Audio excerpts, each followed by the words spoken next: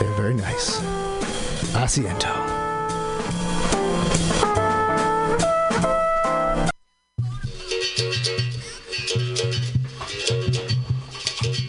El Rio began her life in 1978 as a leather Brazilian gay bar. We are an LGBTQ plus space who is welcoming to all good people. We actively invest in communities to promote social change. We actively invest in our local arts and music scene to give space for artists. We actively pursue underserved communities in the use of our space. We are an awesome supporter of the 5th annual Mutiny Radio Comedy Festival, hosting an incredible off-site show Wednesday, March 4th, 9 to 11 p.m. with LGBTQ plus and allied comics. So come out to 3158 Mission Street at Cesar Chavez, San Francisco. It's open every day at 2 p.m. with an incredible back patio. El Rio is your dive.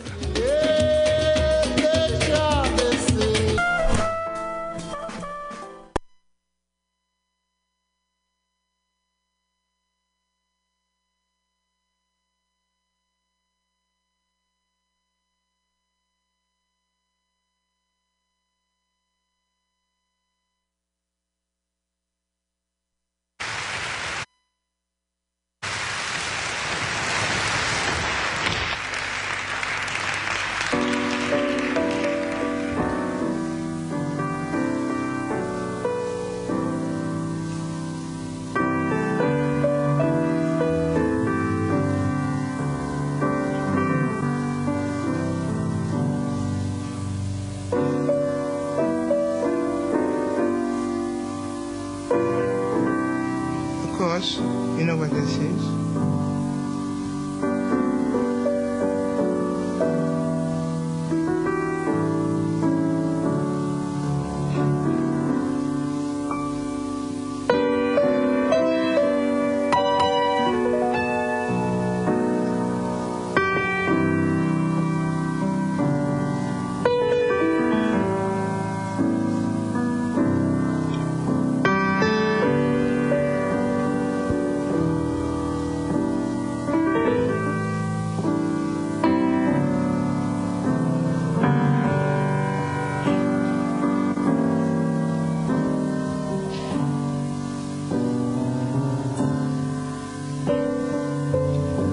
Once upon the planet Earth,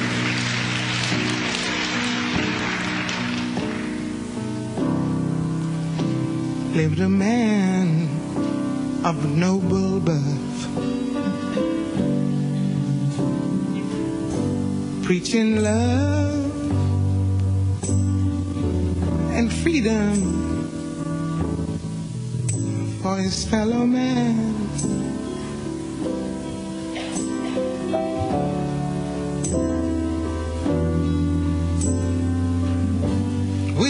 Bible by his side,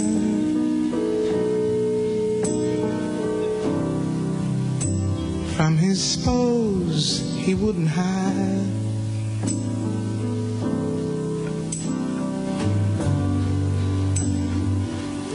It's hard to think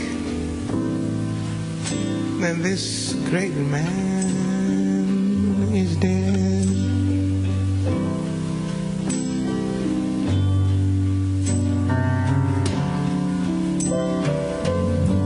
Turn the other cheek, he'd plead.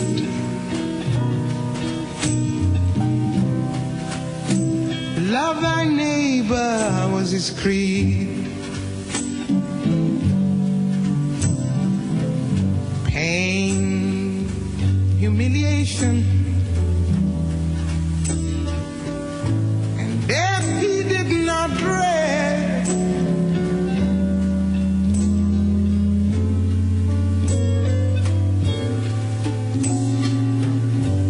Told you always,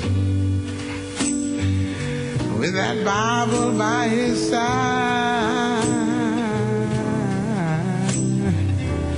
from his enemies he wouldn't hide. He said, come on, get me if you got the guts. Why now?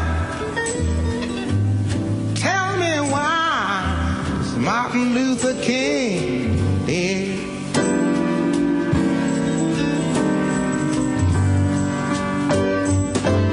But he had seen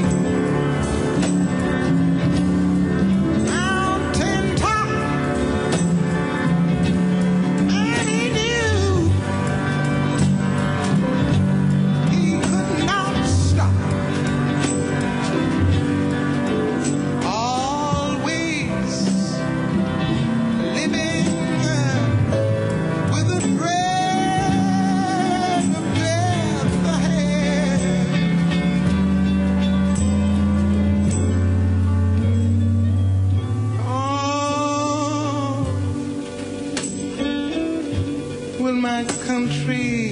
Will all these countries ever learn? Must we kill at every turn? Still hard to think that this great man is dead. He was here among you, and he's still here.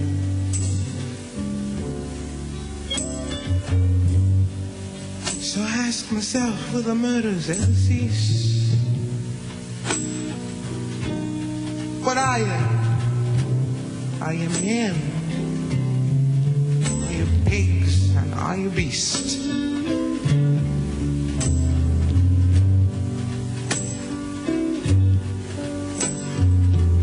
What do people think they have to gain?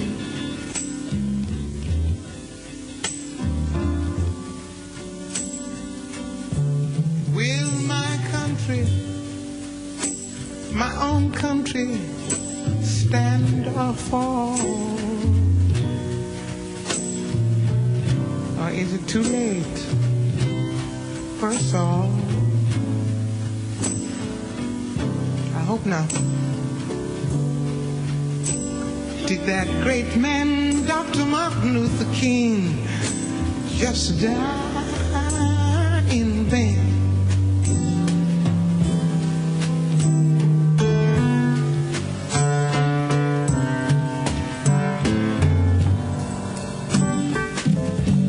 He was not a violent man. Tell me, people, if you can.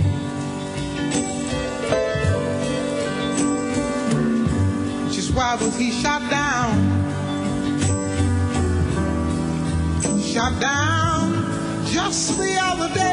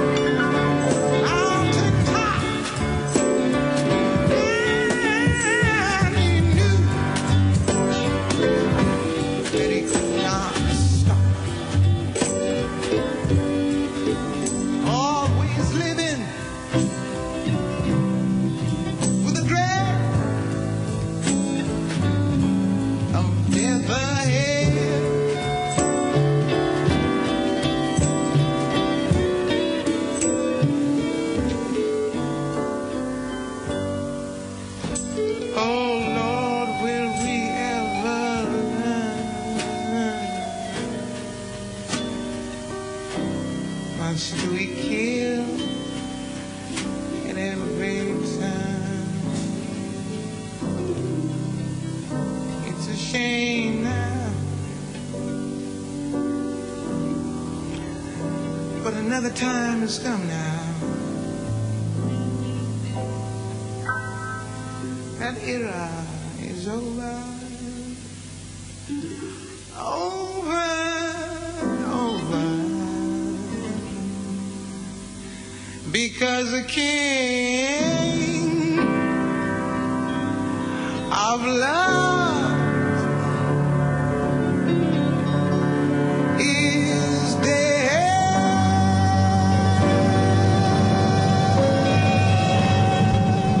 Good night.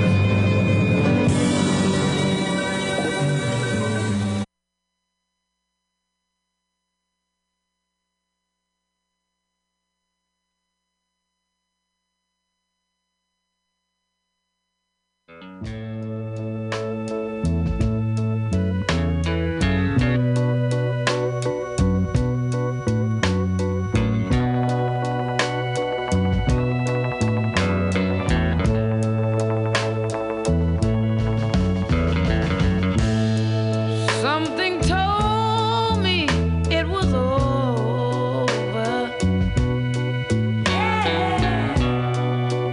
When I saw you and her talking,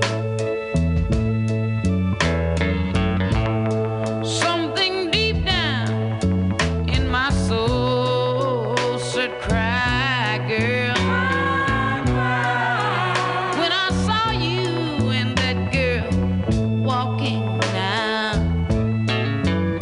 ooh, I would rather go blind, boy,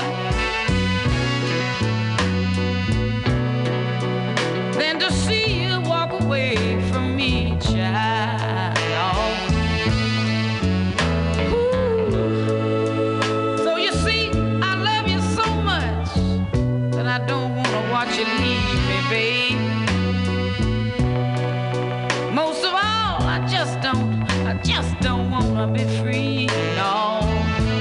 Ooh, ooh. I was just sitting there thinking of your kiss and your warm embrace, yeah. When the reflection in the glass that I held to my lips now, babe, revealed the tears that was on my face, yeah. Ooh, and baby, I'd rather be blind, boy, than to see you walk away from me, yeah. Ooh, baby, I'd rather be blind.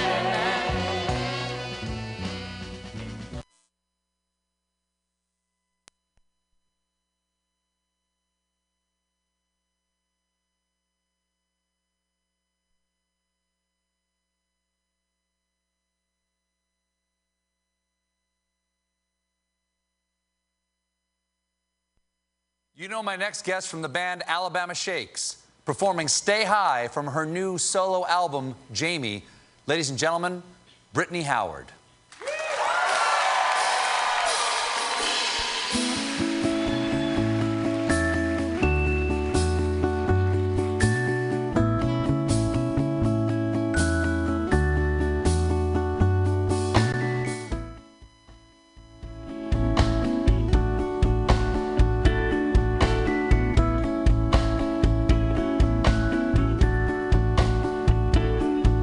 I already feel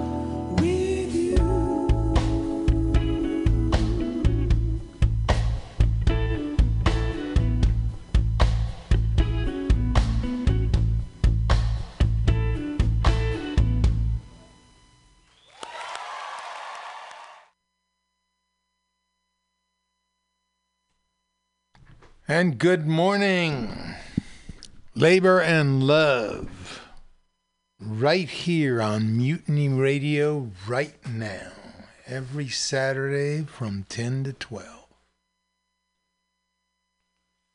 The show where we remind you if one person gets $1 they didn't work for, someone else worked for $1 they didn't get. If you don't have a seat at the table, a negotiating table, that is, where you work, you're on the menu. And never let anyone into your heart who is not a friend of labor. When I say labor, I mean you. Labor and Love Radio, where the labor meets the road. Remember, it's your work that makes them rich, so of course they don't want you to have a union. They don't want you to get together with your fellows and your sisters and organize, so you speak with one voice, so you are mighty and powerful. They don't want you mighty and powerful. They want you showing up with your hat in your hand, begging for work. Begging, that is, to be exploited. Good morning, everybody. This is the B. Labor and Love Radio. And we're here again with 2 hours of labor music, labor commentary, labor opinion, labor history, by, for, and about working people. MLK, of course, Martin Luther King's birthday. We started out, well, the last thing we played was a beautiful song by Brittany Howard, Stay High, kind of an antidote to those bummers before that. I'd Rather Go Blind by Etta James, which expressed the feeling of a lot of people when Martin Luther King was murdered. And before that, Nina Simone's tribute, The King of Love. The King of Love is dead. So we're going to talk about King. How can you talk about ML King on a labor show? Labor card number 16. Martin Luther King, 1929 to 1968. Our needs are labor's needs. Decent wages, fair working conditions, livable housing, old age security, the great civil rights leader declared. King realized that civil rights are meaningless without economic rights. Many of his closest aides were veterans of the labor movement. Their tactics, like boycotts and sit-ins, had also been used in labor campaigns. And in April of 1963, he went to Memphis, Tennessee, to support striking sanitation workers in their struggle for union recognition. In his last speech, he said, "Support your brother. Maybe he's not on strike and maybe you are. Or maybe he's on strike and maybe you're not. But we go up together or we go down together." Martin Luther King. So, Martin Luther King, he gave his lifetime. We got Radio Labor, our World Labor Report. Radio Notes, questions the National Labor Relations Board. All labor has dignity, from a speech by Martin Luther King Jr. What? Tanks? Robots? Attack squad to arrest some moms? Tanks and AR-15s, you heard it.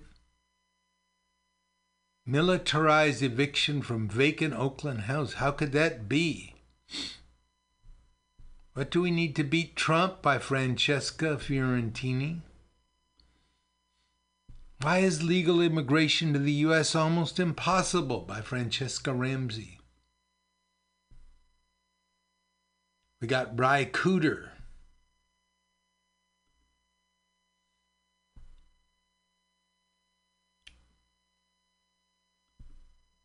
Let's see. Labor history in 2 minutes. A couple of Bry Cooter things. Anyway, a full schedule this morning on Labor and Love Radio. Well, let's start out then with Martin Luther King. Greatest American of all time? Go figure. A man who put his life on the line. A man who knew very well that the labor movement and the civil rights movement were almost identical in some ways. The movements among blacks were fueled, of course, by working class people. Listen to Juan Gonzalez here. He gave his life in the labor struggle. In his last speech, he was shot dead less than 24 hours later. We're joined now by two.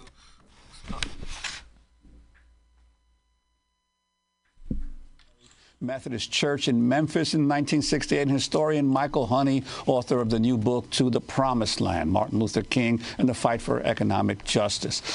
Michael Honey, I'd like to begin with you and ask you about the... much in your book is about the labor dimension of Martin Luther King's civil rights struggle. And in one part of the book, you talk about the SCLC convention in 1966, where among the resolutions that the SCLC passed was for a $2 an hour federal minimum wage, for abolition of portions of the Taft-Hartley Act, 14B, that basically prevented closed shops, for a national guaranteed income. These were all labor planks that were part of the direction and the thrust of a civil rights organization. You talk about the evolution of that consciousness in Martin Luther King, Jr. Most people don't know that Dr. King was a strong union supporter from his earliest days. And as Reverend Lawson was just saying, you know, it's part of the social gospel about raising up people on the bottom, the least of these. And King worked with major unions from the Montgomery bus boycott onward. The United Packing House Workers especially came to his aid, and also the United Auto Workers Union, International Longshoremen's Union. He was in touch with 8 or 10 different unions, and he spoke at their conventions regularly. And people would call him up from Atlanta saying, we need somebody out here on the picket line with us in New York City for 1199 Hospital Workers Union. Would you come? And he would come, speak on the picket line. He helped to lead a strike of Scripto workers in Atlanta, 800 black women, in 1964, right after he came back from Oslo getting the Nobel Peace Prize. So he was a labor man, and union people know this. When he died in '68, workers all over the country walked out. The West Coast got shut down by the longshore workers. The longshore workers in Louisiana and the Deep South went on strike. There were observances everywhere. King is a labor man, and after he died, Coretta King was arguing for a national holiday. She said it would be the first national holiday for somebody who gave his life in a labor struggle. So she understood that totally. Michael Honey, can you talk about King's early life and how he learned the importance of economic justice in his family?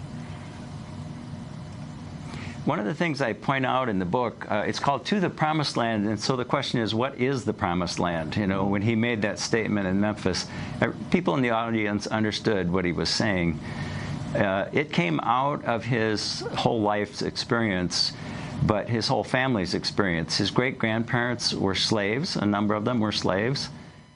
His grandparents were sharecroppers and poor people who migrated to the city. His father was a poor man from the rural areas of Georgia who migrated to the city of Atlanta with nothing in his pocket. And, of course, Martin Luther King Jr. was born in 1929 at the beginning of the Great Depression. And so he lived through the 30s as a young man, surrounded by neighborhoods that were quite poor. In fact, the Scripto strike in 1964 was in his neighborhood. A lot of those people, a lot of those women were his church members. So the Christian social gospel was something that his father adhered to deeply, and his grandfather also. This is what religion meant in the black church in the Deep South, was taking care of each other. And this is what Dr. King did. And so working with unions and working with the sanitation workers was completely appropriate to everything else that he was doing. Reverend Lawson, yes? Let me also say that, in actual fact, the Negro spiritual, a huge collection of music that slaves sang, that according to the historians, Frederick Douglass being one of them, the slave was forced to sing so that that would signify to the white overseers and to the plantation owner where they were on the plantation. That huge collection of original music in the United States, sung by the slave, had a number of major themes. One of the major themes was from the book of Exodus of the Bible. Go down, Moses. Tell, O Pharaoh, let my people go. So it is out of that music that the black religious experience has been very different from mainline or majority Christian religion in the United States. Tens of thousands of those songs are available, not in their total form, but in various pieces of poetry and liturgy. So I maintain economic justice is at the heart of slave religion, which is why the Underground Railroad, why slaves were constantly getting out of slavery. My own great-great-grandparents, my great-grandfather was an escaped slave into the area of Guelph, Ontario in Canada through the Underground Railroad. So economic justice, social justice, the dignity of every person is inherent in my understanding and King's understanding of the gospel of Jesus. I rarely ever speak of social gospel. That's an academic term that was developed at the turn of the 20th century. I speak of the whole gospel of Jesus. Much of Christianity rejects the teaching of Jesus, the teacher, the prophet. And going back to the 1966 SCLC convention, yes. SCLC was engaged along with A. Philip Randolph and many other people in framing an economic Bill of Rights for the disadvantaged, which included a range of things that would bring about some way to counter the effects of slavery and segregation. That's on the agenda now. It's not accidental that these high rates of poverty are in Memphis among the black population. And we had 40 million poor people in King's Day. We have 40 million poor people today. The Economic Bill of Rights was, how do we address all of those issues? And we're going to talk about the Economic Bill of Rights on the agenda in now. part 2 of our discussion. We'll post it online at democracynow.org as a web exclusive. Our guests, Reverend James Lawson and Michael Honey, historian.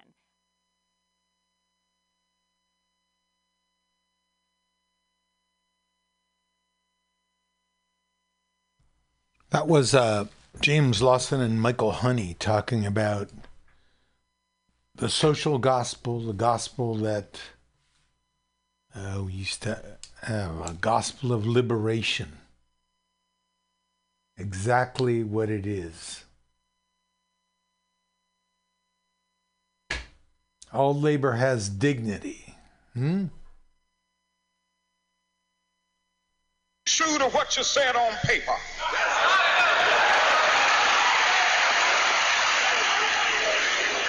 If I lived in China or even Russia or any totalitarian country, maybe I could understand some of these illegal injunctions. Maybe I could understand the denial of certain basic First Amendment privileges because they haven't committed themselves to that over there. But somewhere I read of the freedom of assembly. Somewhere I read of the freedom of speech. Somewhere I read of the freedom of press. Somewhere I read that the greatness of America is the right to protest far right.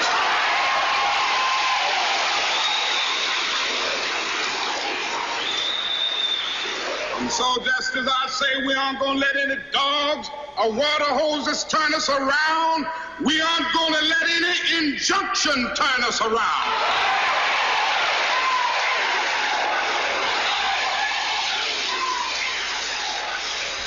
Well, I don't know what will happen now. We've got some difficult days ahead. But it really doesn't matter with me now because I've been to the mountaintop. I don't mind. Like anybody, I would like to live a long life. Longevity has its place.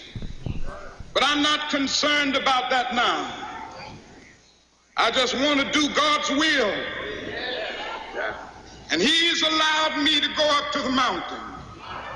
And I've looked over and I've seen the promised land. I may not get there with it, but I want you to know tonight that we as a people will get to the promised land.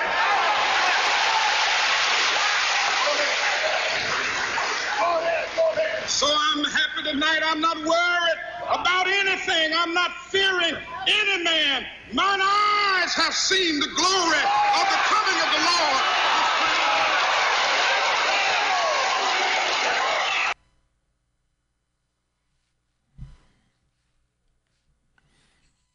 Okay, so there's King talking in April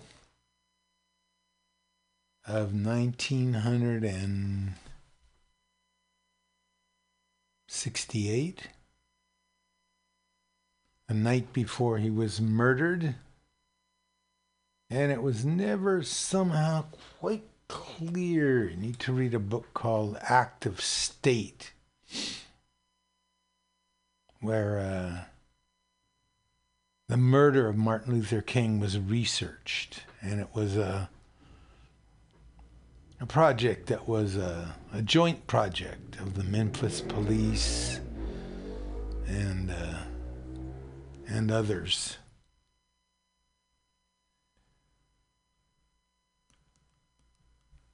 Listen to this one, Red Cat by Ry Cooder.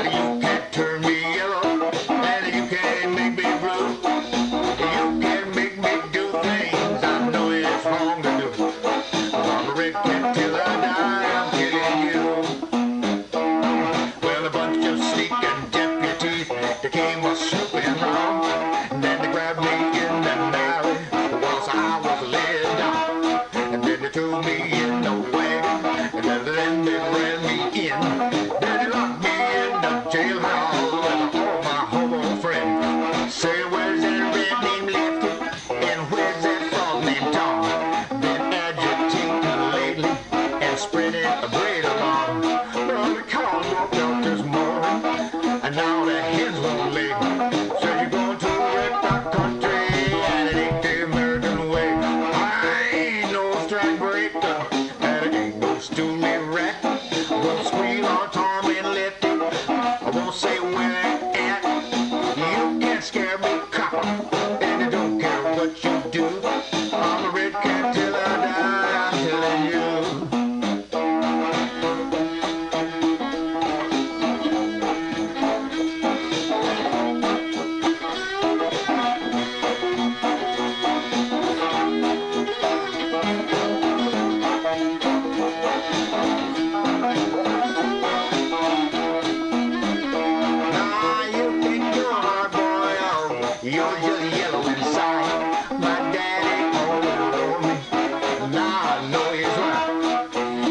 were just cowards hiding behind a little tin star. And the people are starting to realize what a bunch of clowns you are. Well, I might have been a banker without the least excuse.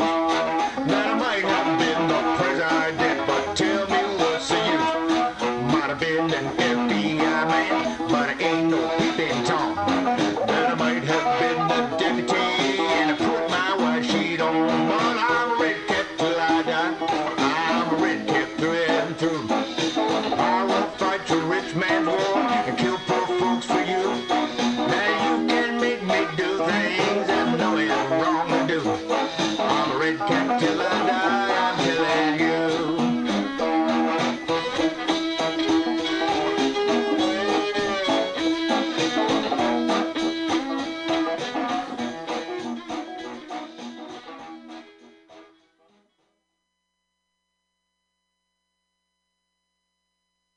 Little polka number for you here. This is an old song written by Woody Guthrie back in the Depression days, and tells a story about the people. They call them Okies and Arkies and stuff, you know, because they came from Oklahoma and Arkansas and Texas and places, and the dust storm came and ruined their farms and their houses and everything. They had to get out, figured they couldn't do worse. Said, so long, it's been good to know you. And we're moving west. And they got out there, they found all these border police at the California border telling them to go back. They said, we can't go back. I said, man, you can't stay here. And this little song tells about what happened to him. Do, re, mi. Here we go.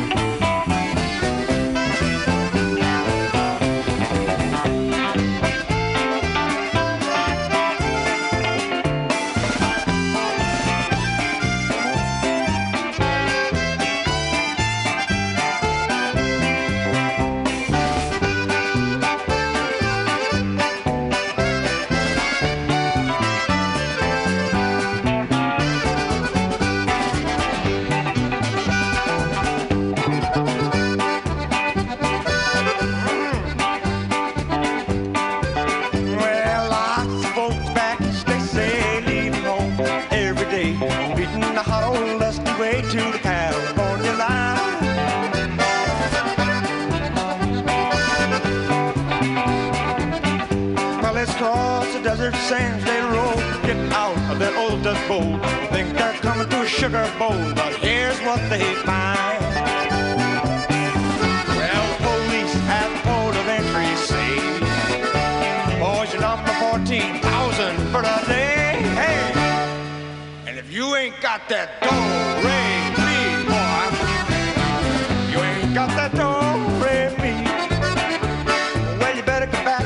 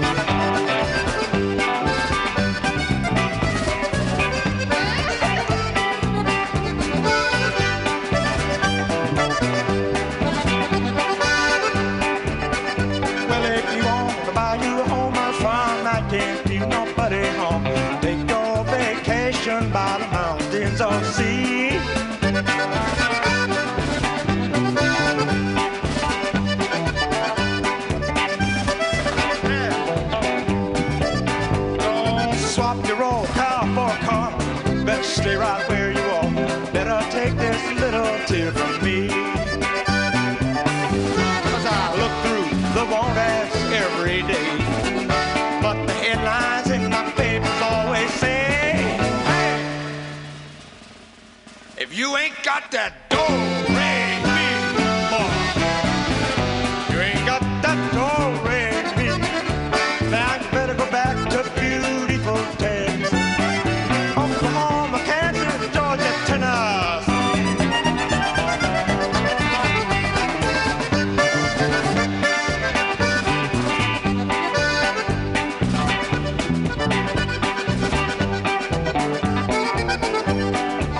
California's the Garden of Eden. Well, it's a paradise to live in or see. But believe it or not, you won't find it so hot if you ain't got the do-re-mi.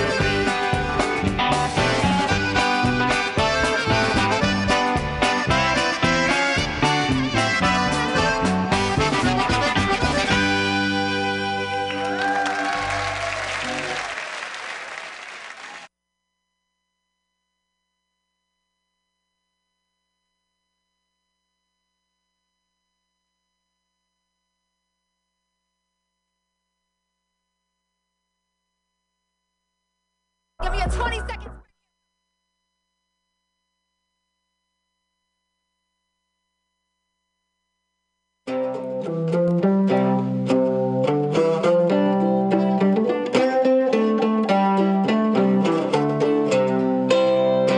My telephone rang one evening, my buddy called for me, said the bankers are leaving, you better come round and see.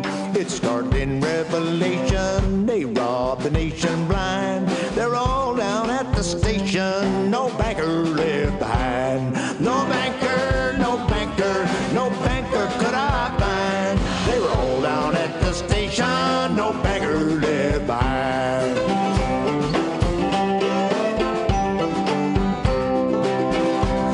Well, the bankers called a meeting to the White House. They went one day. They was going to call on the president in a quiet and a sociable way.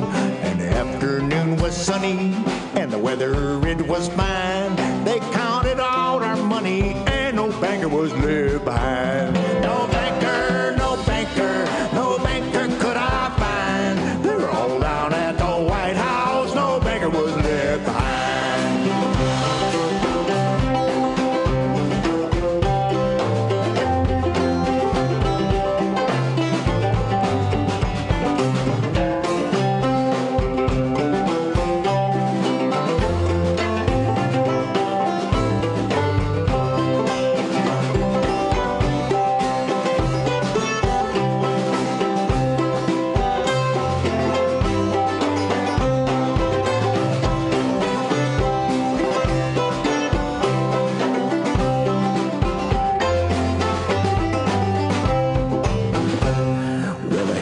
Whistle blowing, it plays a happy tune.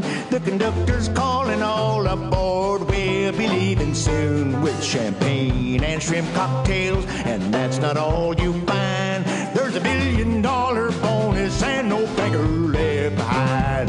No banker, no banker, no banker could I find. When the train pulled out next morning, no banker was left behind. No banker, no banker, no banker could I find. When the train pulled out next morning, no banker was left behind. Hallelujah, land.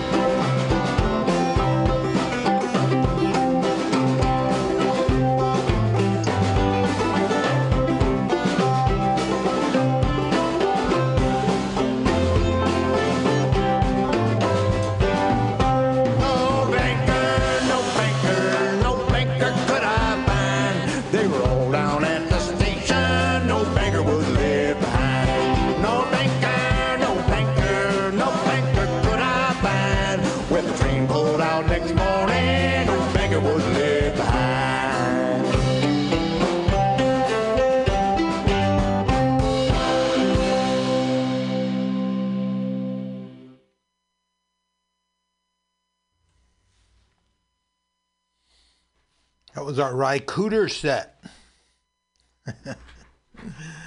Ry Cooder, the last one, There Was No Banker Left Behind. The day when all the bankers, so ashamed that their transgressions had been discovered, they all leave town. No banker was left behind. Before that, the Woody Guthrie classic, the Do-Re-Mi. If you ain't got the Do-Re-Mi, boys, if you ain't got the Do-Re-Mi, you can go back to beautiful Texas, Oklahoma, Tennessee. Ably accompanied on that one by the king of the norteño accordion, Flaco Jimenez. And before that, Red Cat Till I Die, Ry Cooder with an old wobbly song, IWW, I'll be a red cat till I die. All right, let's move on here. Tanks and AR-15s, militarized evictions. Moms for Housing speaks out after militarized eviction from vacant Oakland house. This is on Democracy Now!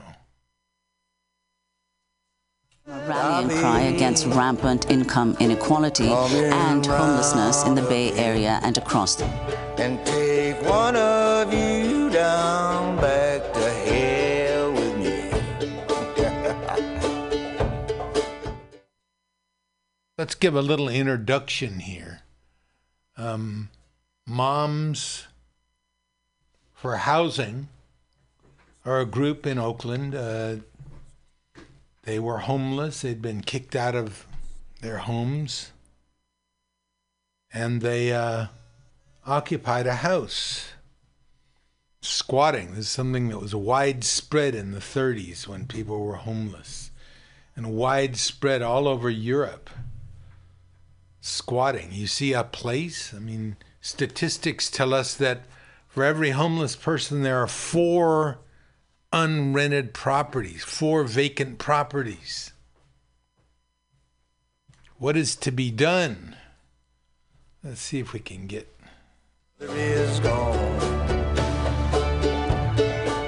Brother is gone. Little brother is gone. Brother is gone.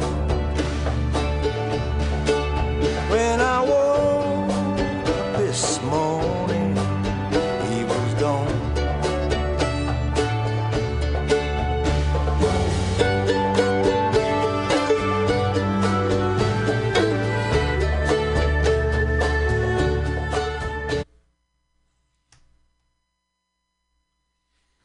A little bit more Ry Cooder there. Little brother's gone. Homeless. Let's listen to this now. This is... The house was occupied. The owner is a company called Wedgwood Properties that has holdings all over the U.S. and we'll run it down. Let's listen to this though.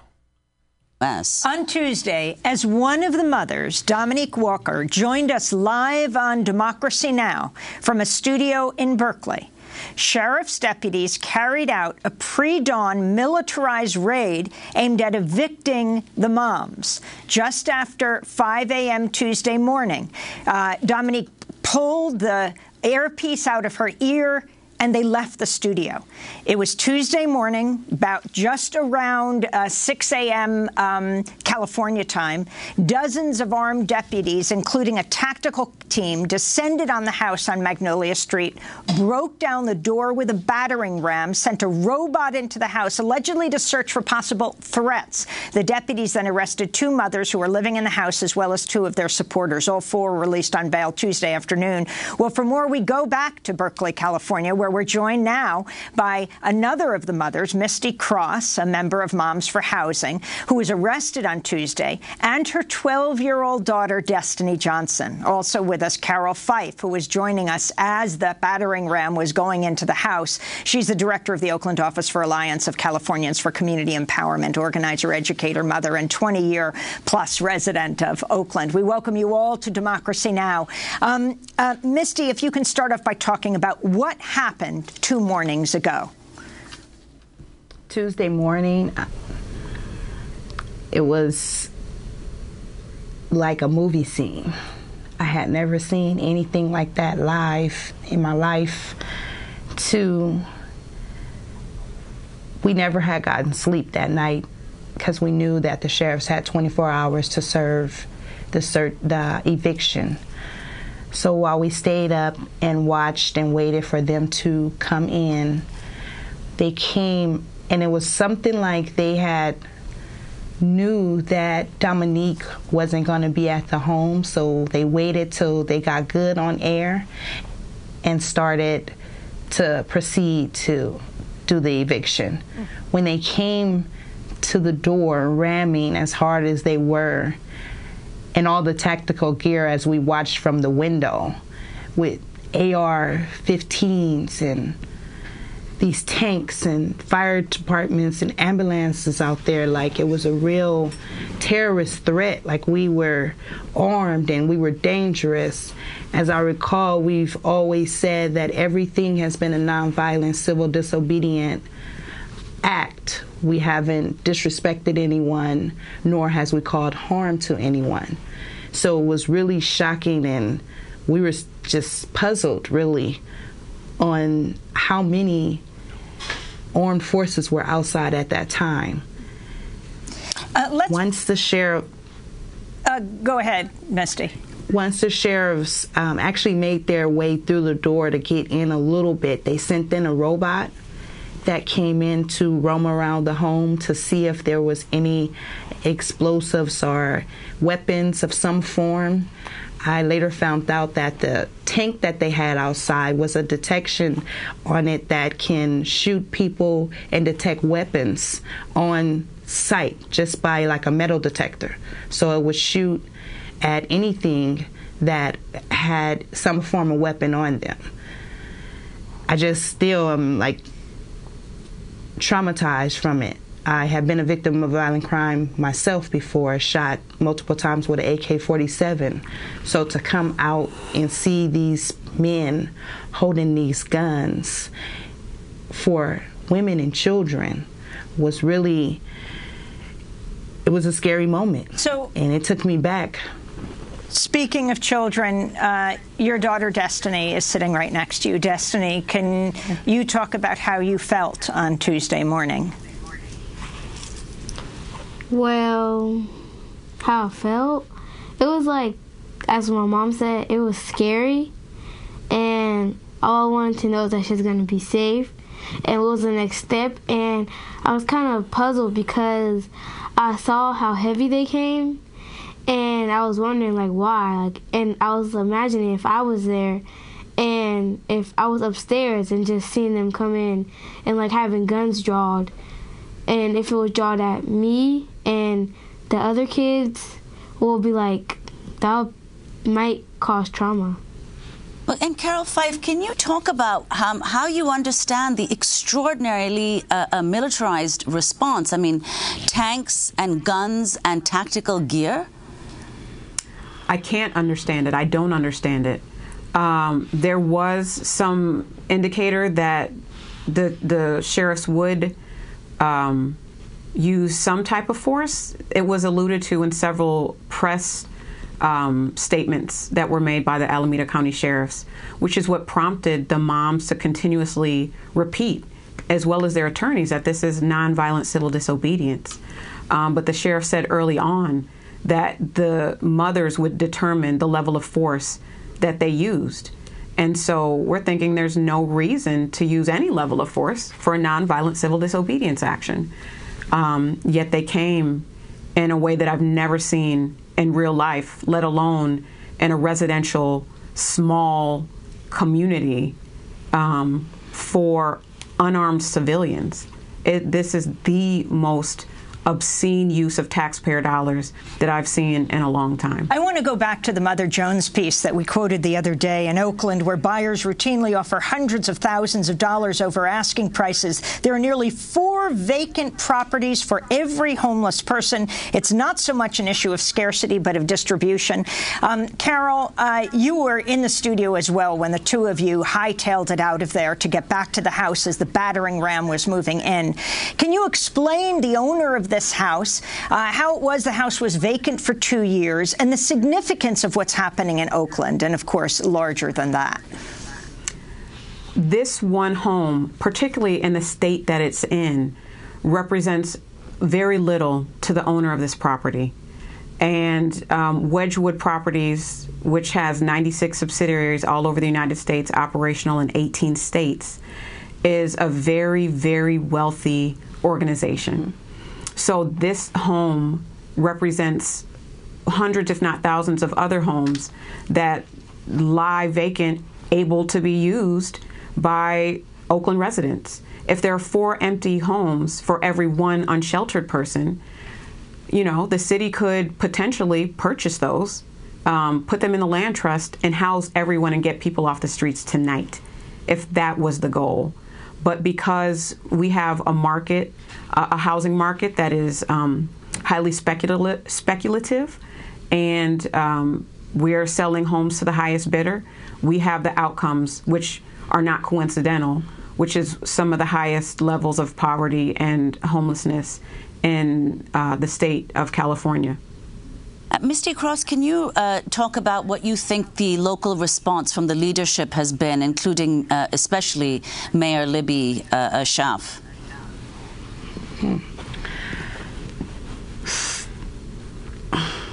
Libby Schaaf, the mayor of Oakland, has not acknowledged Moms for Housing.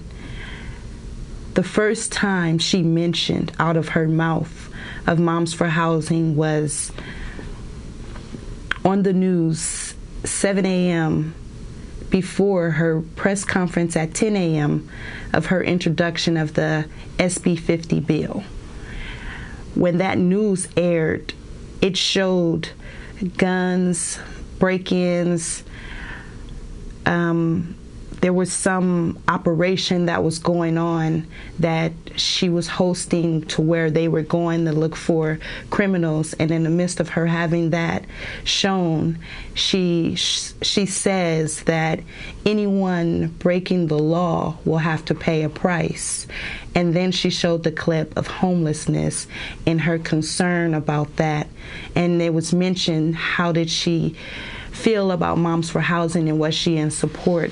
She never said that she was in support.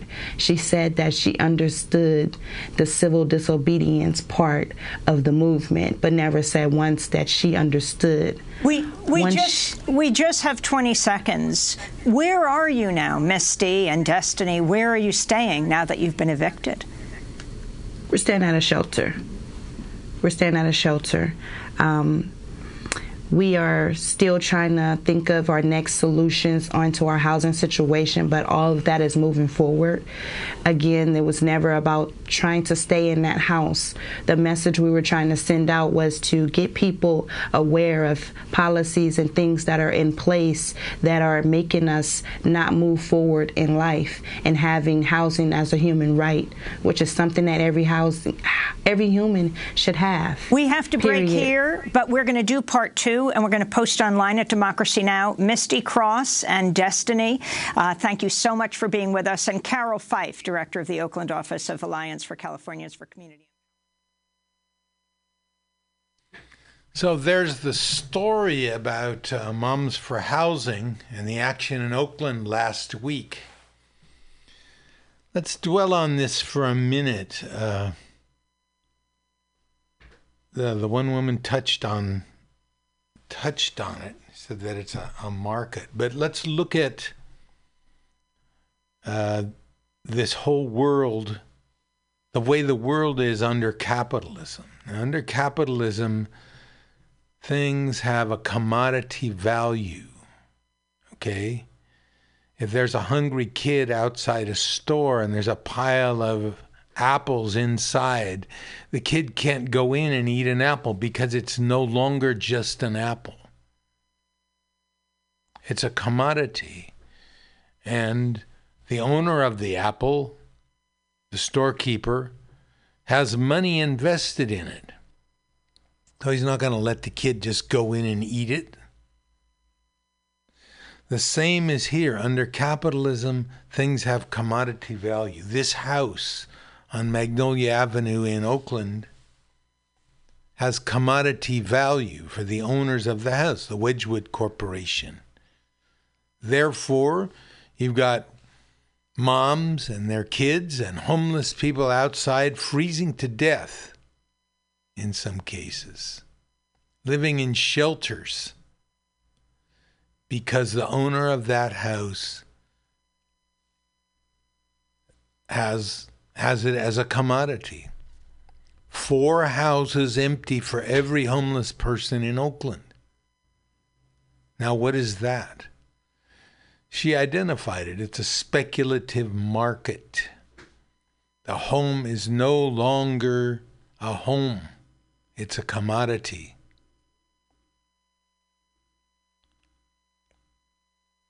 How did all this happen? Well, it comes with capitalism. In 2007 and 2008, lots and lots and lots of people lost their homes because they had accepted loans. In some cases, they've been tricked into loans and ignoranced into loans that they couldn't afford. What happened? Did the U.S. government come to the rescue of those homeowners, those families? No, they didn't come to the aid of the homeowners. They came to the aid of the finance people, the people who held the notes of those loans. And when those notes defaulted, they were left holding the bag. They had made all those irresponsible loans just to get things like the filing fees, just to put them into trenches, so they could sell them. They were bailed out. People like Steve Mnuchin got rich off the misery of American homeowners. So there, right in broad daylight, they didn't bail out the homeowners who had been victimized. They bailed out the people who had made the crazy loans, the people who had made those loans, the people who had lied about their value, who lied about the value of the houses. Everybody made money except the people at the end, people whose houses were taken away from them. So this is the basis. Protest against Wedgwood and against the situation is a protest against capitalism. Tanks and AR-15s, robots.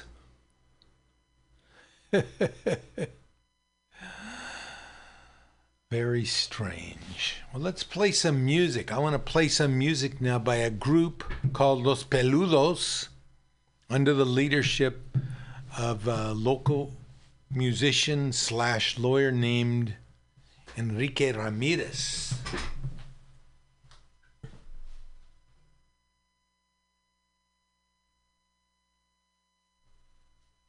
This song is called Aquí no será. We won't stand. This was connected to the anti-militaristic movement in the United States against intervention in El Salvador.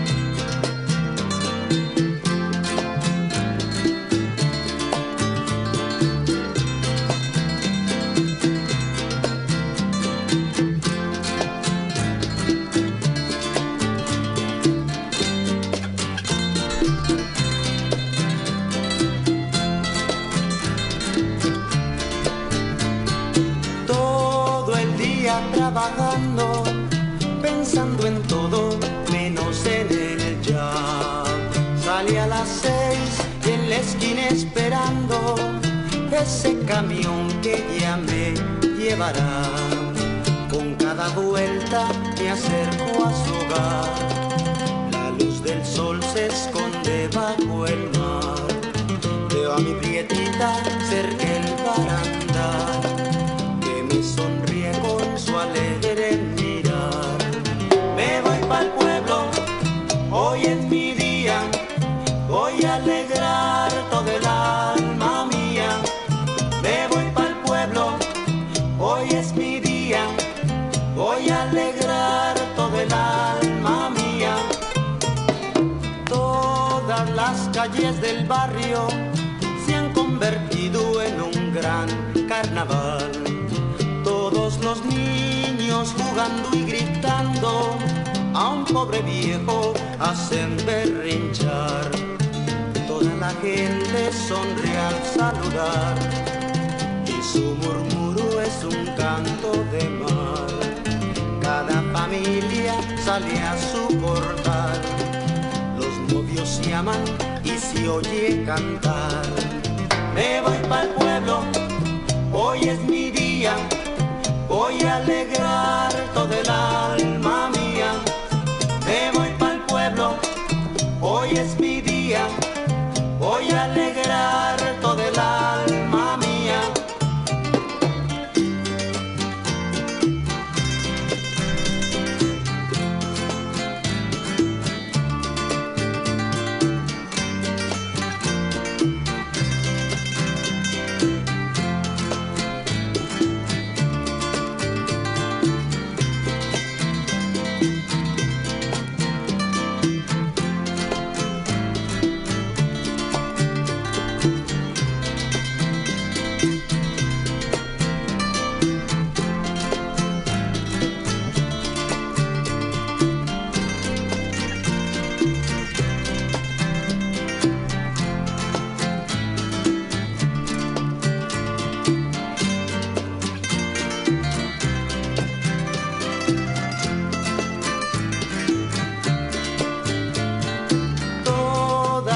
Calles del barrio se han convertido en un gran carnaval. Todos los niños jugando y gritando, a un pobre viejo hacen berrinchar. Toda la gente sonríe al saludar y su murmuro es un canto de mar. Cada familia sale a su portal, los novios se aman y se oye cantar. Me voy pa'l pueblo, hoy es mi día, voy a alegrar todo el alma mía. Me voy pa'l pueblo, hoy es mi día, voy a alegrar todo el alma mía. Me voy pa'l pueblo, hoy es mi día, voy a alegrar todo el alma mía. Me voy pa'l pueblo, hoy es mi día, voy a alegrar todo el alma mía.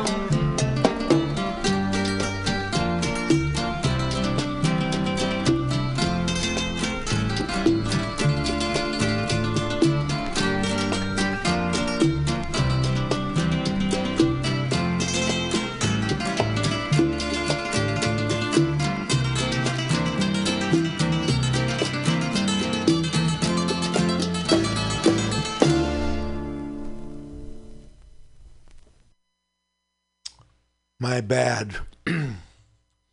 That one was called Me Voy Pa'l Pueblo. I'm going to the village. Here's the one associated with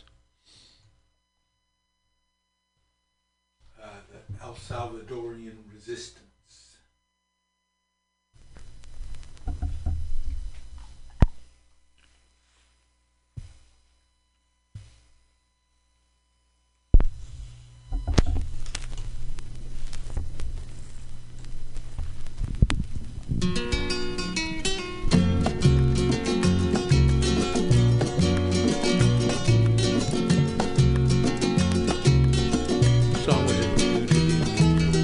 film Real Women Have Curves.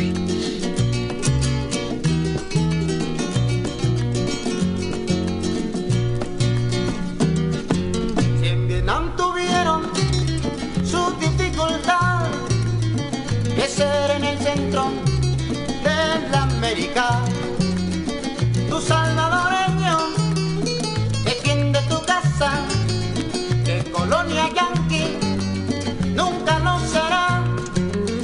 Tu salvadoreño, pequeño gigante, enséñale a Reagan que aquí no será. Y si Mr. Reagan quiere gobernar por medio de juntas y el golpe militar, que no se le olvide que por allí cargan la bazuca roja que acabó a Somoza.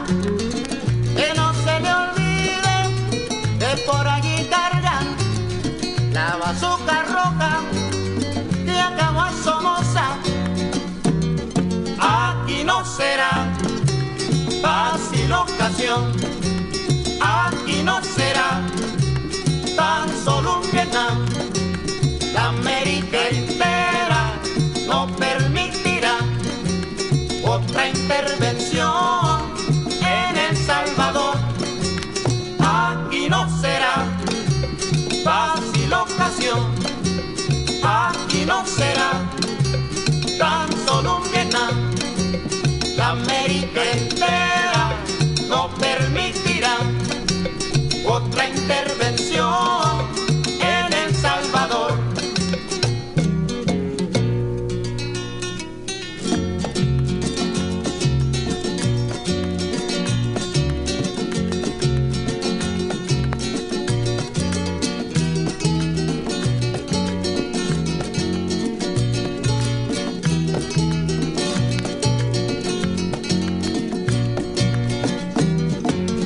Habrá lugar para negociar, tu pasado en luto nos lo prohibirá. La tierra sembrada, su distribución, alimenta a todos, no solo el patrón. La tierra sembrada, su distribución, alimenta a todos, no solo el patrón. Desde las Malvinas hasta la misión, vamos milicianos en lucha y canción. El horas en llamas y América grita, empuja pa'lante, que aquí no será. Tu salvadoreño, pequeño gigante, enséñale a Reagan que aquí no será. Aquí no será fácil ocasión, aquí no será tan solo un Vietnam. La América entera no permitirá otra intervención en El Salvador. Aquí no será fácil ocasión, aquí no será tan solo un Vietnam. La América entera no permitirá otra intervención en El Salvador.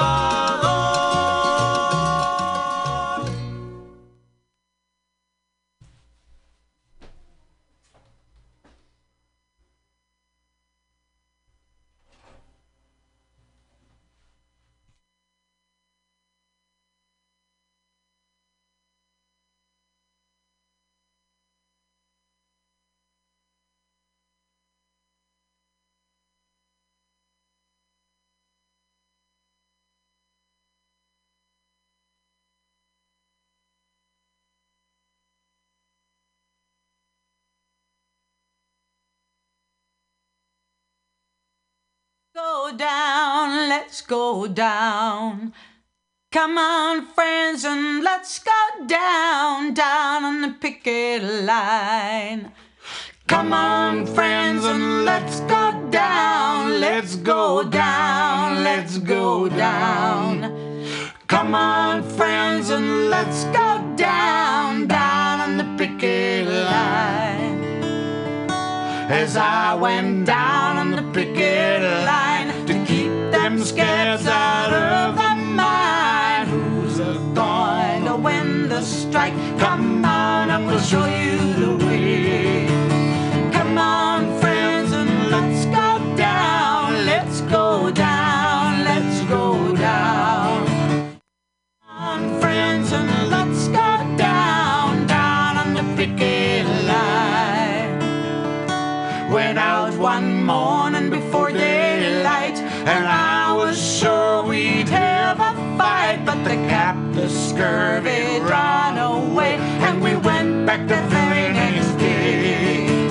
Come on, friends, and let's go down. Let's go down. Let's go down. Come on, friends, and let's go down, down on the picket line. We all went out on the railroad track to meet them scabs and turn them back. We win that strike, I'm glad to say. Come on, and we'll show you the way. Come on, friends, and let's go down. Let's go down. Let's go down. Come on, friends, and let's go down, down on the picket line. Come on, friends, and let's go down. Let's go down. Let's go down. Come on, friends, and let's go down, down on the picket line.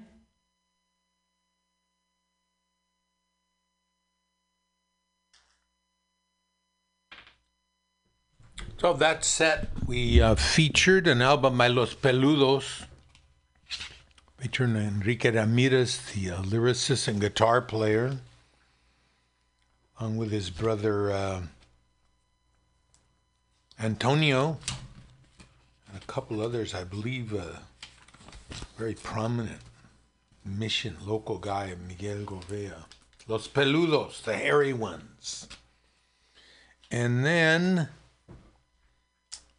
a version of Let's Go Down. Oh, sister, let's go down. That was,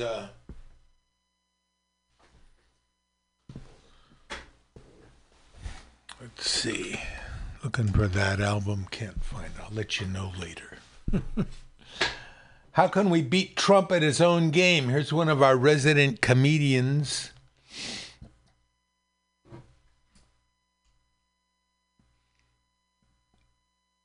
One of the resident Francescas.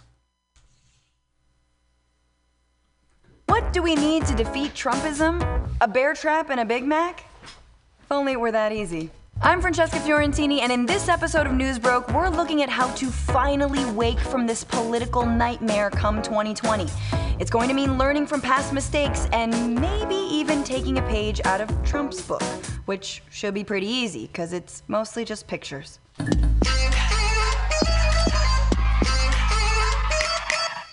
News Broke is back.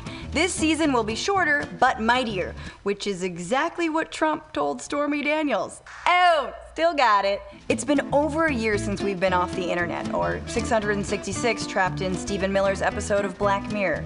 And a lot has happened. We had the longest government shutdown ever, 6 indictments of Trump staffers, a very long report about obstruction of justice. It's not totally clear because we have this new attorney general who ironically really hates laws. Oh, we also have another accused sexual assaulter on the Supreme Court, systematic child abuse at the border, and the White House has gone through more officials in a year than I have voodoo dolls, which means I'm behind. But there has been some good news. The midterm elections were a breath of fresh air in this Dutch oven of authoritarianism. A record number of voters turned out to elect the most diverse Congress in American history, which includes Alexandria Ocasio-Cortez, who's become a one-woman dunking machine on the powerful. People are more concerned about helping oil companies than helping their own families? I don't think so. I don't think so. I get tingles. This is my ASMR. The biggest ray of hope, though, 2020 could be Trump's last year as president, and the teenage aliens who planted him on Earth for their intergalactic prank video will collect him and be on their way. And to make sure it's his last, we have to reckon with how hard we f***ed up in 2016 and not repeat the same mistakes. I mean, News Broke straight up hired a mariachi band on election night to celebrate his defeat. That's how wrong we got it. Some of it is out of our hands, considering the federal government hasn't done much to stop election interference, and the Electoral College is somehow still a thing. But we can do things like not fool ourselves into thinking beating him will be easy. Trump still has the support of 90% of Republicans, and 96% of people who believe JFK Jr. faked his death and became QAnon. Just so we're clear, I'm talking about how to beat Trump, not how to govern. See, governing is the prize we get for beating him. It's like winning a carnival game and taking home a goldfish named America that's really hard to keep alive. To defeat him, we also have to stop pretending Trump is our only problem. He's our first one, sure. Trump is like our flare-up, but America's had herpes for a while. And sure, we will settle for antiviral meds if it's the only thing available. But we have to at least try and find the cure, the antidote to our country's STI known as Trumpism. And to get an antidote, you have to understand the disease and remember why Americans voted for the guy and why some might like him. I know, racism. Bye. For the NPR listeners, that's economic anxiety. Yes, absolutely racism, and we'll delve more into that in episodes to come. But there are other things that Trump did that Democrats have to do. Be an outsider. Trump was a supposedly anti-establishment candidate who was supposedly going to drain the swamp, and supposedly it was water on the teleprompter that made him say the American Revolutionary Army took over airports. And using GPS technology, we finally took out Hitler, a very fine person. All that was attractive to many Americans because most of us are distrustful of government. Blame Citizens United, blame the show Veep. The reality is only 17% of Americans today believe the government will do what's right. Even when Obama was in the White House, that number was hovering around 20%.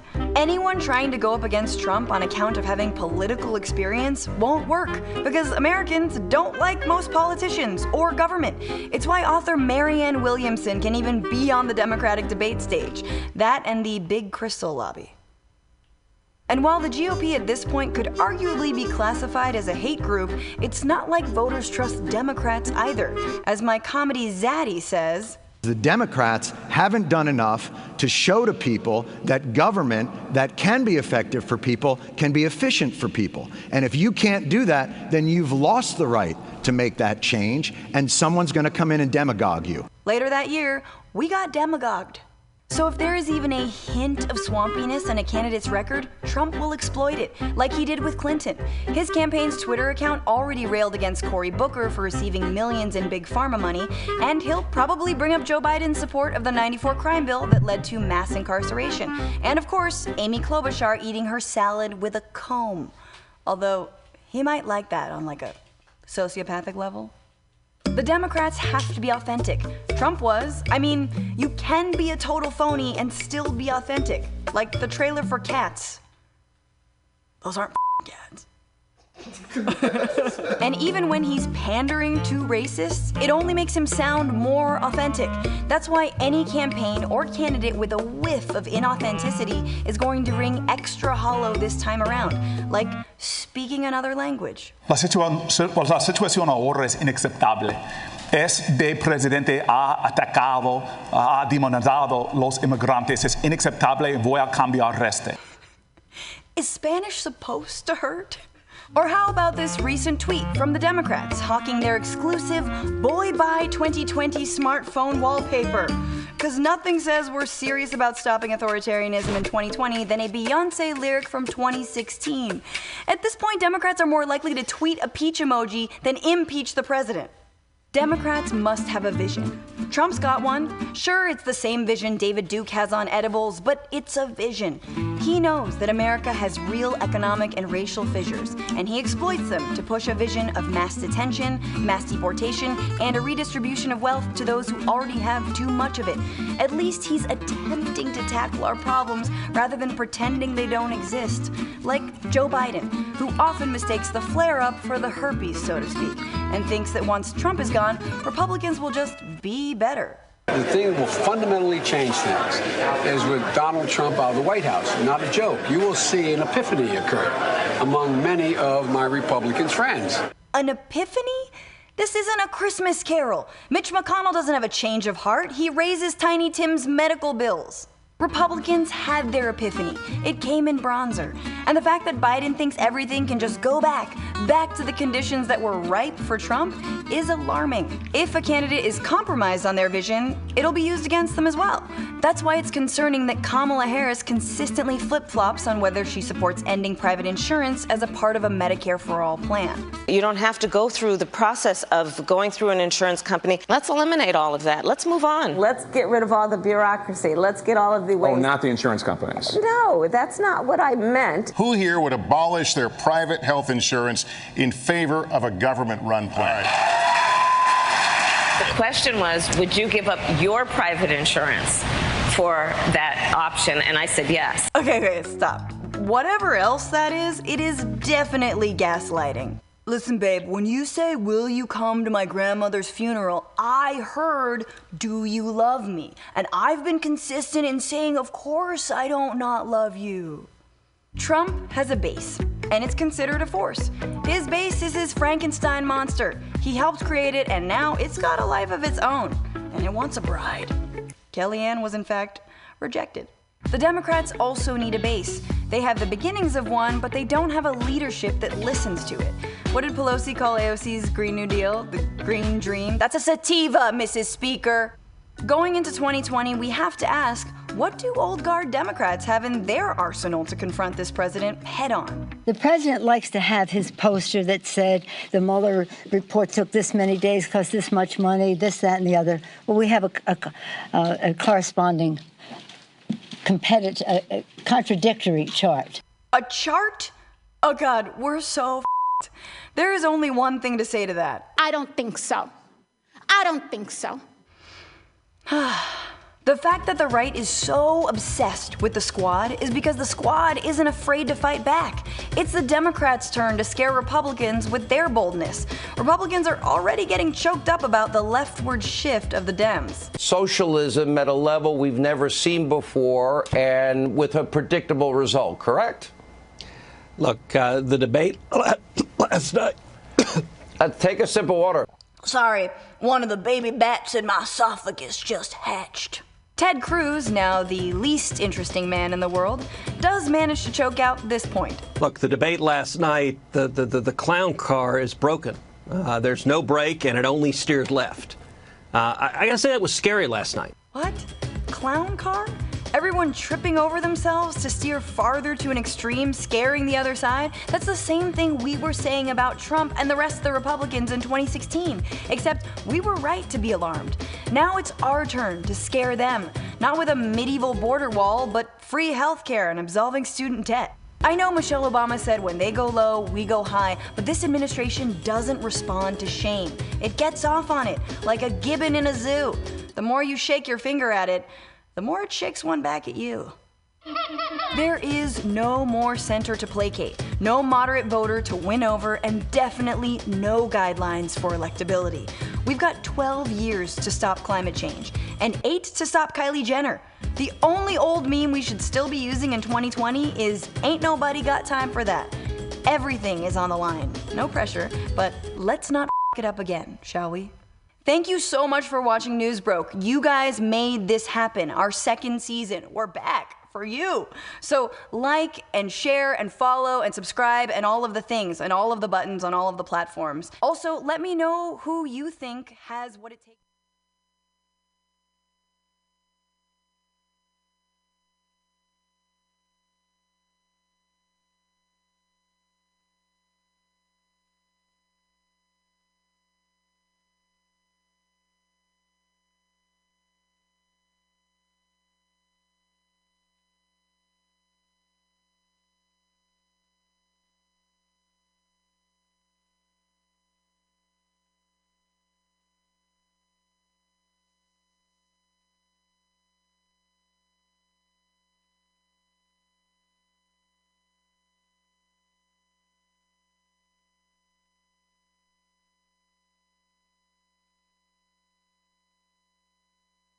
A green card to move to America, and then that takes 2 or 4 years, so we've got some time before I get to the punchline.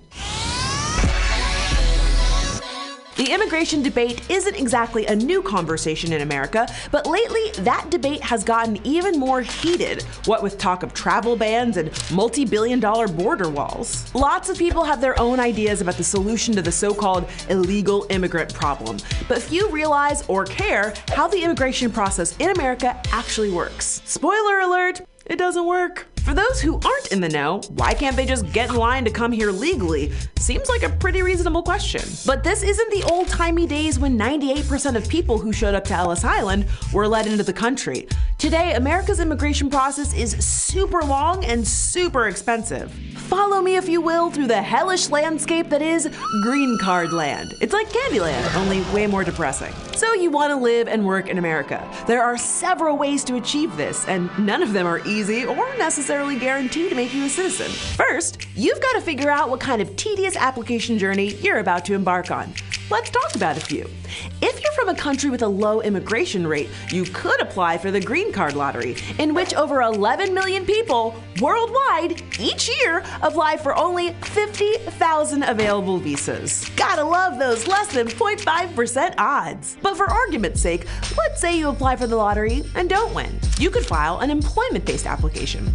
All you need is an eligible employer in the United States to sponsor you and pay for the application process and prove you're not taking away a valuable job from a U.S. citizen. Don't worry, this will only take like a year to get approved by the Labor Department if you have a master's or PhD, and only 2 to 5 years if you don't. Plus, you have to be outside the U.S. if you don't have lawful status. And on top of that, you haven't even applied for the actual visa yet. Isn't waiting for years on slim hopes the best? But if you're really special, you can apply for a shiny EB-1 visa. That's for aliens of extraordinary ability. Basically, anyone who's managed to excel in the arts, business, academia, or athletics, and fits at least 3 of 10 special people requirements, or they've made a cool one-time achievement like winning a Pulitzer, an Oscar, or an Olympic medal.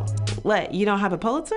Let's say maybe the employer thing didn't work and your Pulitzer was lost in the mail. Well, you can have a family member petition for you, if they're already living in the United States legally. If you're flying solo, your last option is to find a spouse. Just be prepared to prove it's real. Contrary to every 90s sitcom sham green card marriage plot, the whole process doesn't take place in 30 hilarious minutes, but over the course of several months to a year.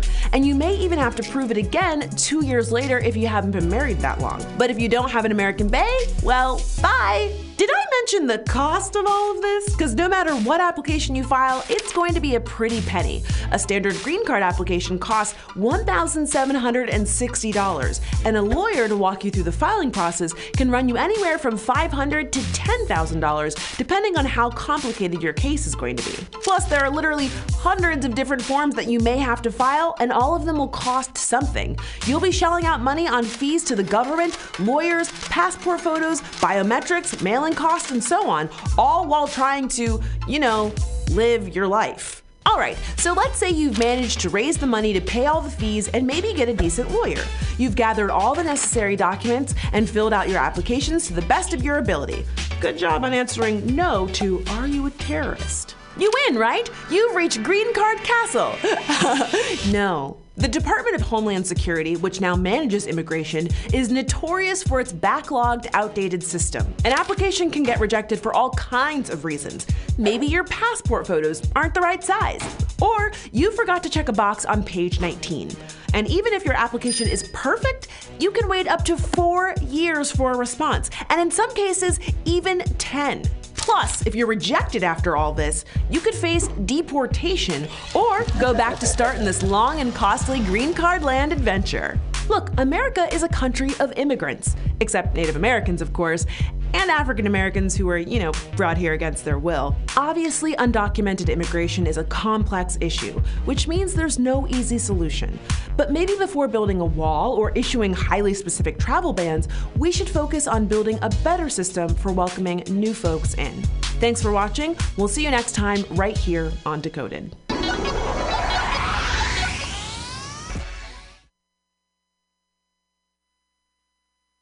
Francesca Ramsey there with maybe an idea about why it takes so long and why people are perhaps not willing to wait that long. They might be dead by the time they're answered. Here's one of my favorites, Waylon Jennings and his wife, Jessie Coulter, singing Suspicious Minds. We're caught in a trap. Can't walk out because I loved you too much, baby. Why can't you see what you've been doing to me? When you don't believe a word I'm saying,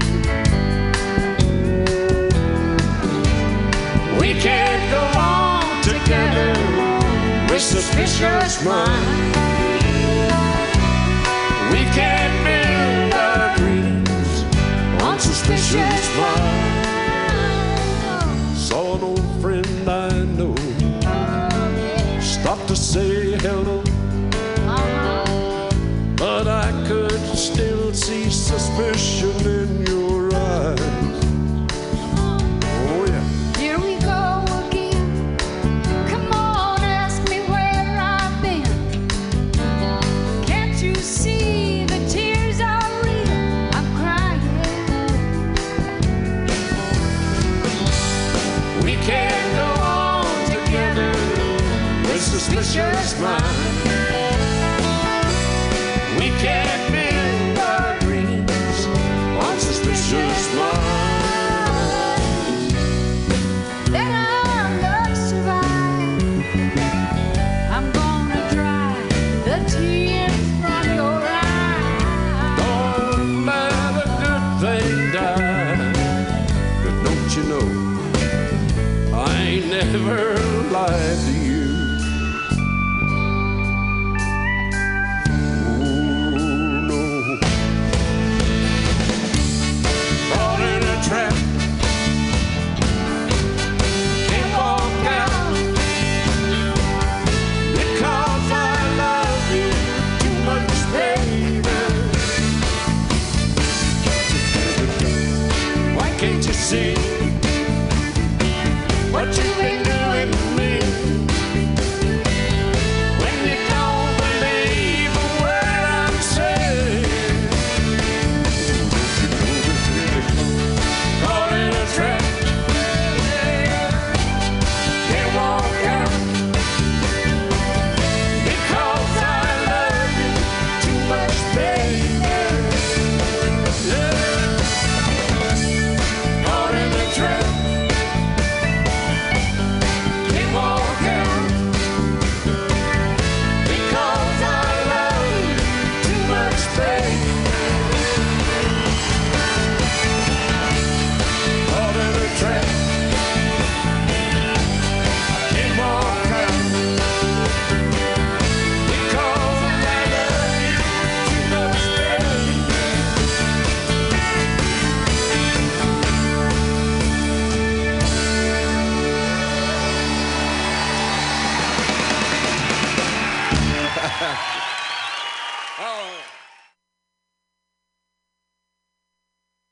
Okay, that's about it for Labor and Love today. Remember, if one person gets $1 they didn't work for, someone else worked for $1 they didn't get. If you don't have a seat at the table, the negotiating table that is, where you work, you're on the menu. And never let anyone into your heart who is not a friend of labor. Remember, it's your labor that makes them rich. Of course, they don't want you to have a union. Of course, they don't want you to join together with your fellow workers to demand just and fair treatment. Of course, they want to keep you ignorant. Labor and Love Radio, where we enlighten you. Let's see, I wanted to go out today with a tribute to my dad. My dad, January 15th, 1914. a favorite of his by the great Benny Goodman, Stomping at the Savoy.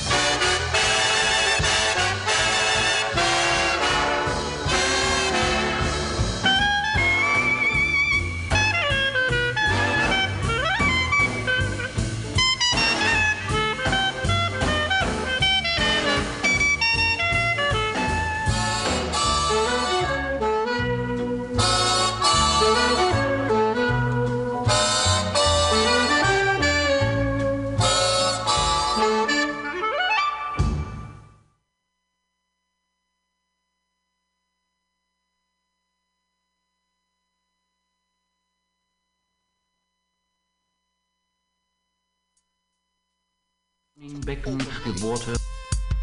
Just took over my whole body. It's your boy CFO here to let you know that the 5th annual Mutiny Radio Comedy Festival is March 1st through 7th, 2020.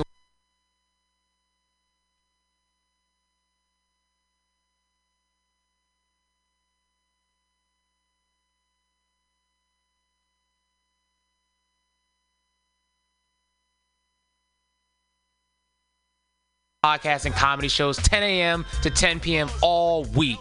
Get your tickets now on Eventbrite. Just search Mutiny Radio and get ready for 76 comics from all over the U.S. coming for 66 programs in 7 days, all here at 2781 21st Street in the heart of the Mission. Or if you can't be with us, listen live or podcast from anywhere in the world at www.mutinyradio.fm. Join us March 1st to 7th for these amazing events. What kind of a future? Law Tigers, we fight for motorcyclists. We're not just motorcycle lawyers, we're part of the riding community. Law Tigers watches over riders. If you're injured in a motorcycle accident, we'll help you get your motorcycle repaired or replaced and assist you with your damaged gear too. We're by your side every step of the way. With the Law Tigers, you never ride alone. If you're injured in a motorcycle accident, call 1-800-LAW-TIGERS or visit us on the web at lawtigers.com. The Law Tigers, California's motorcycle lawyer. Victor Terrace, Harris Law Firm, LLP, 180 Permanent Circle, Suite 300, Sacramento, California, 95834. San Francisco, Mutiny Radio. San Francisco, Mutiny Radio. Listen to live streaming radio or download a podcast and you can listen on the go. Listen to live streaming radio or download a podcast and you can listen on the go. San Francisco Mutiny Radio. San Francisco Mutiny Radio. MutinyRadio.fm. Why not make a donation? MutinyRadio.fm. Streaming live the station. MutinyRadio.fm. District of the Mission. MutinyRadio.fm. MutinyRadio.fm. Listen to live streaming radio or download a podcast and you can listen on the go. San Francisco Mutiny Radio. San Francisco Mutiny Radio. Look, why not go to MutinyRadio.fm? Hit the donate button, stream them live, download a podcast, have some fun! Francisco Mutiny Radio. San Francisco Mutiny Radio. San Francisco Mutiny Radio. San Francisco Mutiny Radio. San Francisco Mutiny. I was just leaving the theater. Convertible 1969 gold Cadillac with the white interior, and I drove it up here. And I started to do some thinking. Around in it on the freeway, and I'm having a really, really good time. Flat black classic. Smoking big spliffs and cruising Saturday noon to 2 on the freeway. Good feeling. I am a total phony fraud. Lori Stone's voice is absolutely right. I am petty, rebellious, and adolescent. And I will cut the Hello, Blake. Henry, Charlie here. I have a report. Major O'Houlihan. She makes some accusations, Henry. I find pretty hard to believe. The dude minds, man. Let's watch full-length movie on YouTube with Michael Spiegelman. I'm Michael Spiegelman. And I am Carl Not Spiegelman. Join us every Sunday, 2 to 4 p.m. Pacific Standard Time on MutinyRadio.fm for Let's watch a full-length movie on YouTube. We watch the best movies that aren't they good? Well, they're chosen by Here's you. his theme song again. Bye. Okay, bye. Watch a full-length movie on YouTube with Michael Spiegelman.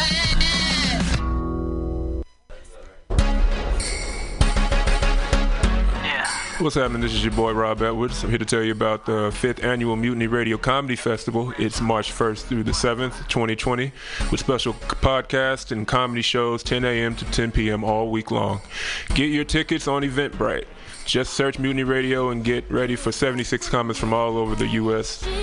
coming for 66 programs in 7 days, all here at 2781 21st Street in the Deep Mission, or listen live or podcast from anywhere in the world at MutinyRadio.fm. Join us March 1st through the 7th for these amazing events.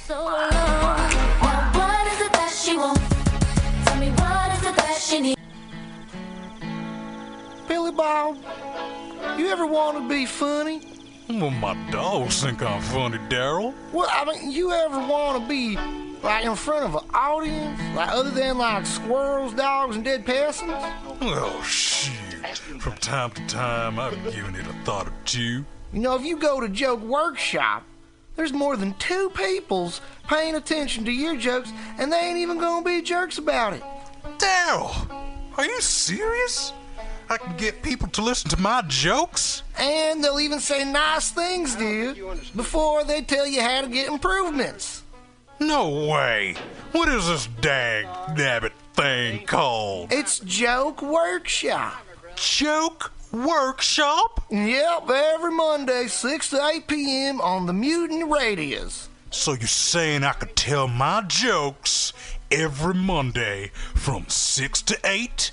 That's what I'm saying. It's the Joke Workshop Mondays, 6 to 8 p.m. at the Mutiny Radios. Yahoo! $4.99.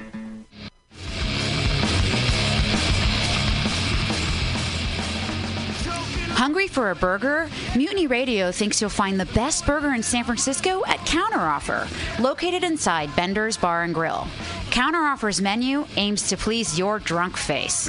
Tater tots are served daily. On Tuesday nights, Counteroffer serves specials off the Taco Bell menu, only better.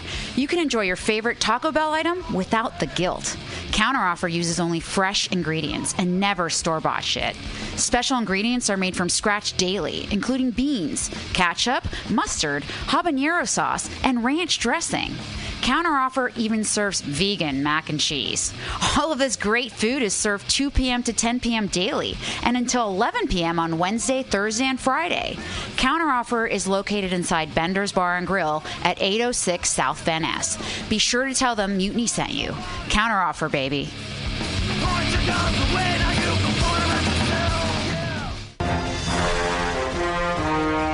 Are you tired of swimming through a sea of podcasts?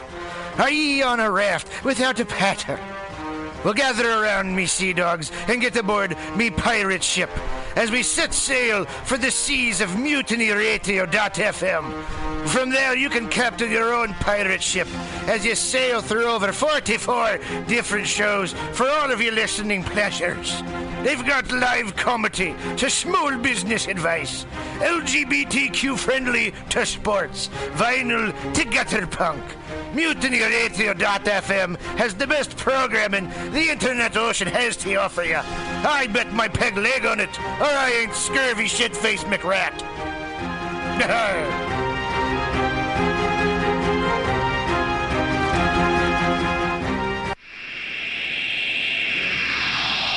Subliminal SF visual and auditory mind control brings you the best, coolest t-shirt and hoodie designs and mind-bending local bands and shows at venues all over San Francisco and the Bay Area. Subliminal SF is here to destroy your sense of normalcy and plant ideas in your skull to make you cooler and a more awesome person. Check out all the badass products at subliminalsf.myshopify.com. That's subliminalsf.myshopify.com and experience Subliminal SF.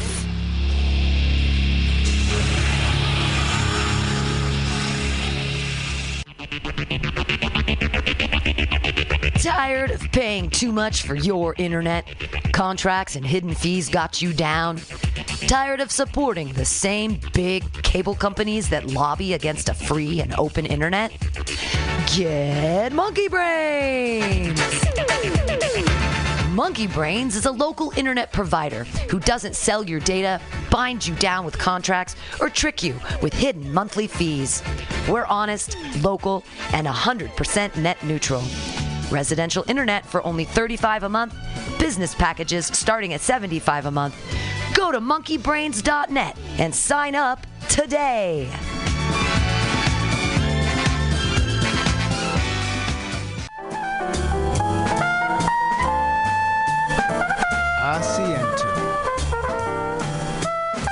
Asiento. Take a seat at Asiento.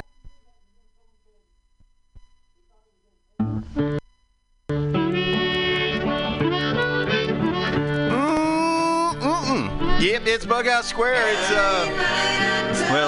it's Tuesday morning. It's not Tuesday evening, but it's New Year's Eve, and got some big plans. Partner got us some tickets to the thing. Have you seen that vigilante man? Have you seen that